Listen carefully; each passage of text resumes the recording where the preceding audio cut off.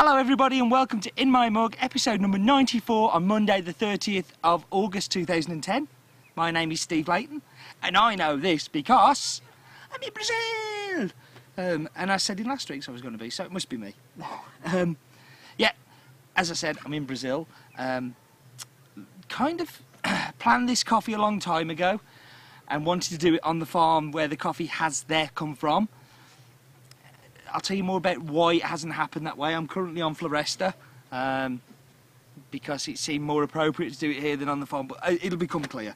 Anyway, let's dive into the comments. The comments from last week. Nigel, great episode, looking slick too. Glad you like the mug, and I love the mug, Nigel, it was brilliant. You could have spilt the beans on the project, won't be long now. Well, we'll keep you in suspense a little bit longer on the project. Mark said, wow, can really taste the fruit. Best I can get is blackcurrant or blackberry pie filling. That's a really good descriptor actually, because that filling kind of thing is much different to a fresh blackberry, but it was quite right. And a slight burnt taste, but very pleasant.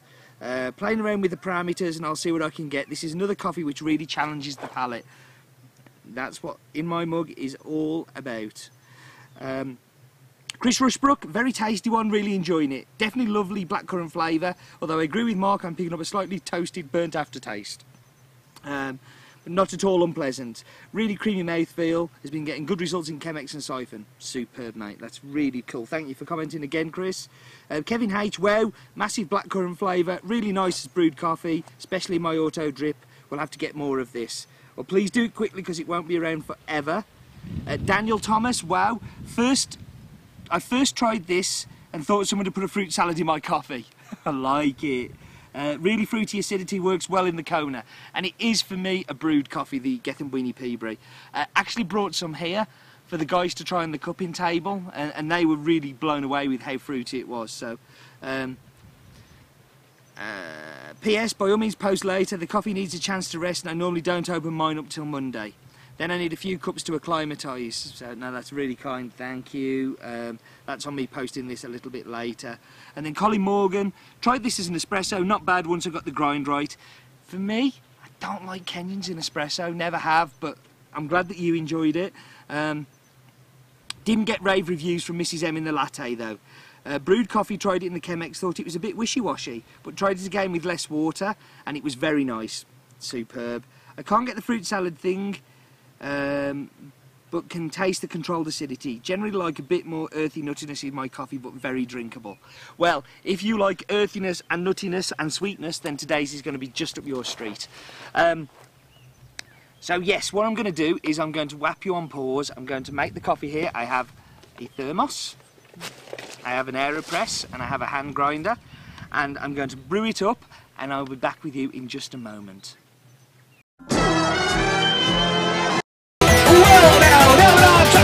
My job is just a game. I open up my phone book and I highlight every name. I pen my paper, let's do the shades of little man. I search in it for homage born to take apart my pen. I open up my dream hole, but it's still to the floor. I fire staples scroll through till I don't have no more. I laminate my lunch meat, I like my rubber bands. Make a zero till my hair reacts back into the band. And when the buzz starts wearing off and we're feeling low, I pour myself another mug, my cup to overflow. Eleven back to sure and a couple spoons of creamer, and I shall receive the gift of life from my liquid redeemer. Coffee, coffee, coffee, come on and drink it up. Coffee, coffee, coffee, Nirvana in a cup. I used to be a peon, just a worthless lot of gristle, so I replaced my brain cells with this simple Disco-Estelle.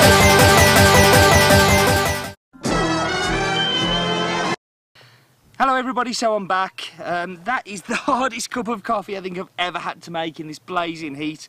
I don't normally break out in a sweat making a cup of coffee. Coffee we're going to be talking about today is from Brazil. It's from from Bahia, where I am, and it's from the Chapada Diamantina area. It's from a small town called Piata. And the plan was to do this coffee on the farm with Joe Barbato, who is the owner of the farm. We were going to sit down together, hopefully, going to taste the coffee, and that was my plan. I've been saving this coffee for the past kind of 2 months. It's actually off the site now, so you're only going to get this if you're a subscriber. And yeah, when I got there, I brought the camera, I was all ready to do it, and I kind of realised that it wasn't a good time to do it.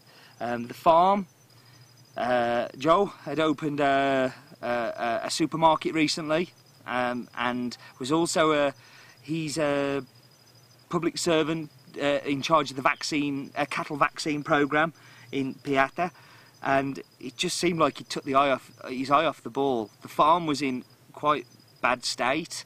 The guys who were helping me take round were like really kind of quite disappointed as well at the state of the farm, and it ended up in a big discussion between the guys that that the farm wasn't in a good way, and it didn't seem appropriate to do it. But we did get some samples from the farm, and we cut them yesterday, and I'm not sure. I've got a feeling this could be the last time we see this coffee, and I hate that because I don't like to buy a coffee and not follow it through.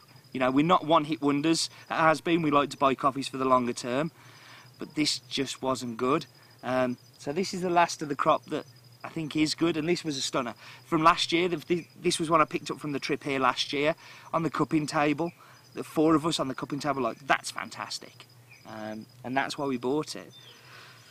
Shame, kind of the way things go, but it didn't seem right to do it on the farm, but it also didn't seem right to kind of mock something up or you know, I could have pretended we were there and you wouldn't have known any different, but it wouldn't have felt right. So that's that one out of the way. The farm is called Cerca de Pedra, which means stone fence. I couldn't see any stone fences while I was there, but I think it was something to do with the diamond trade, and there was something about it where that's how it ended up with its name. Joe doesn't live on the farm. It's basically a plot of land, and he has a small outbuilding where he does his processing, but he lives in the town of Piatta.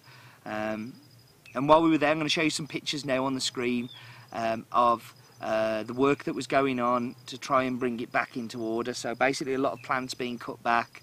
We think the crop next year is going to be absolutely tiny, but hopefully these measures he's taking now, a year too late, but measures he's taking on now will mean that the cup does come back, and certainly if I don't approve it, I want to look at next year's and I want to see whether we were able to pick it up again should the quality pick up, because I really liked Joe. He was a nice guy, seemed very genuine, but yeah, the coffee was not great.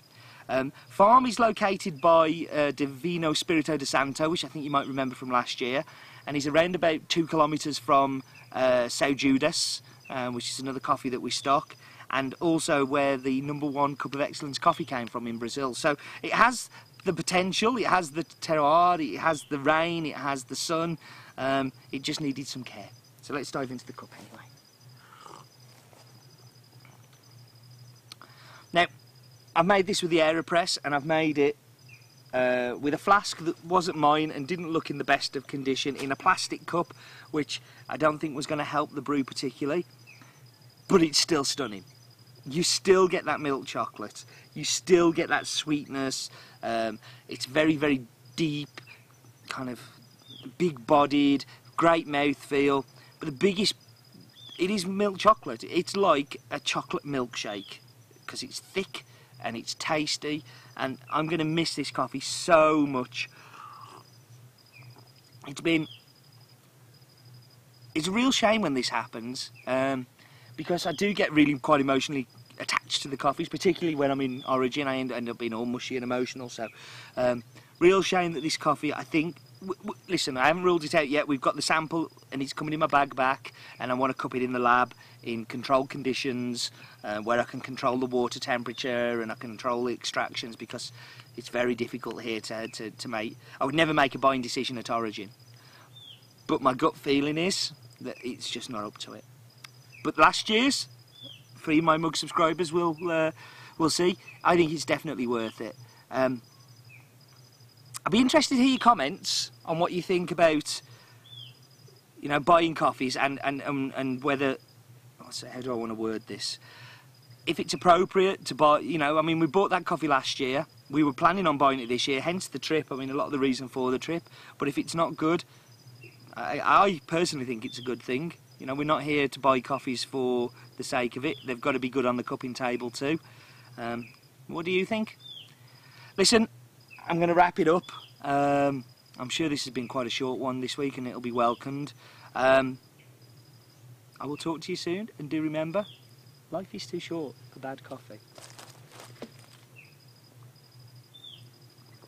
But that ain't bad coffee.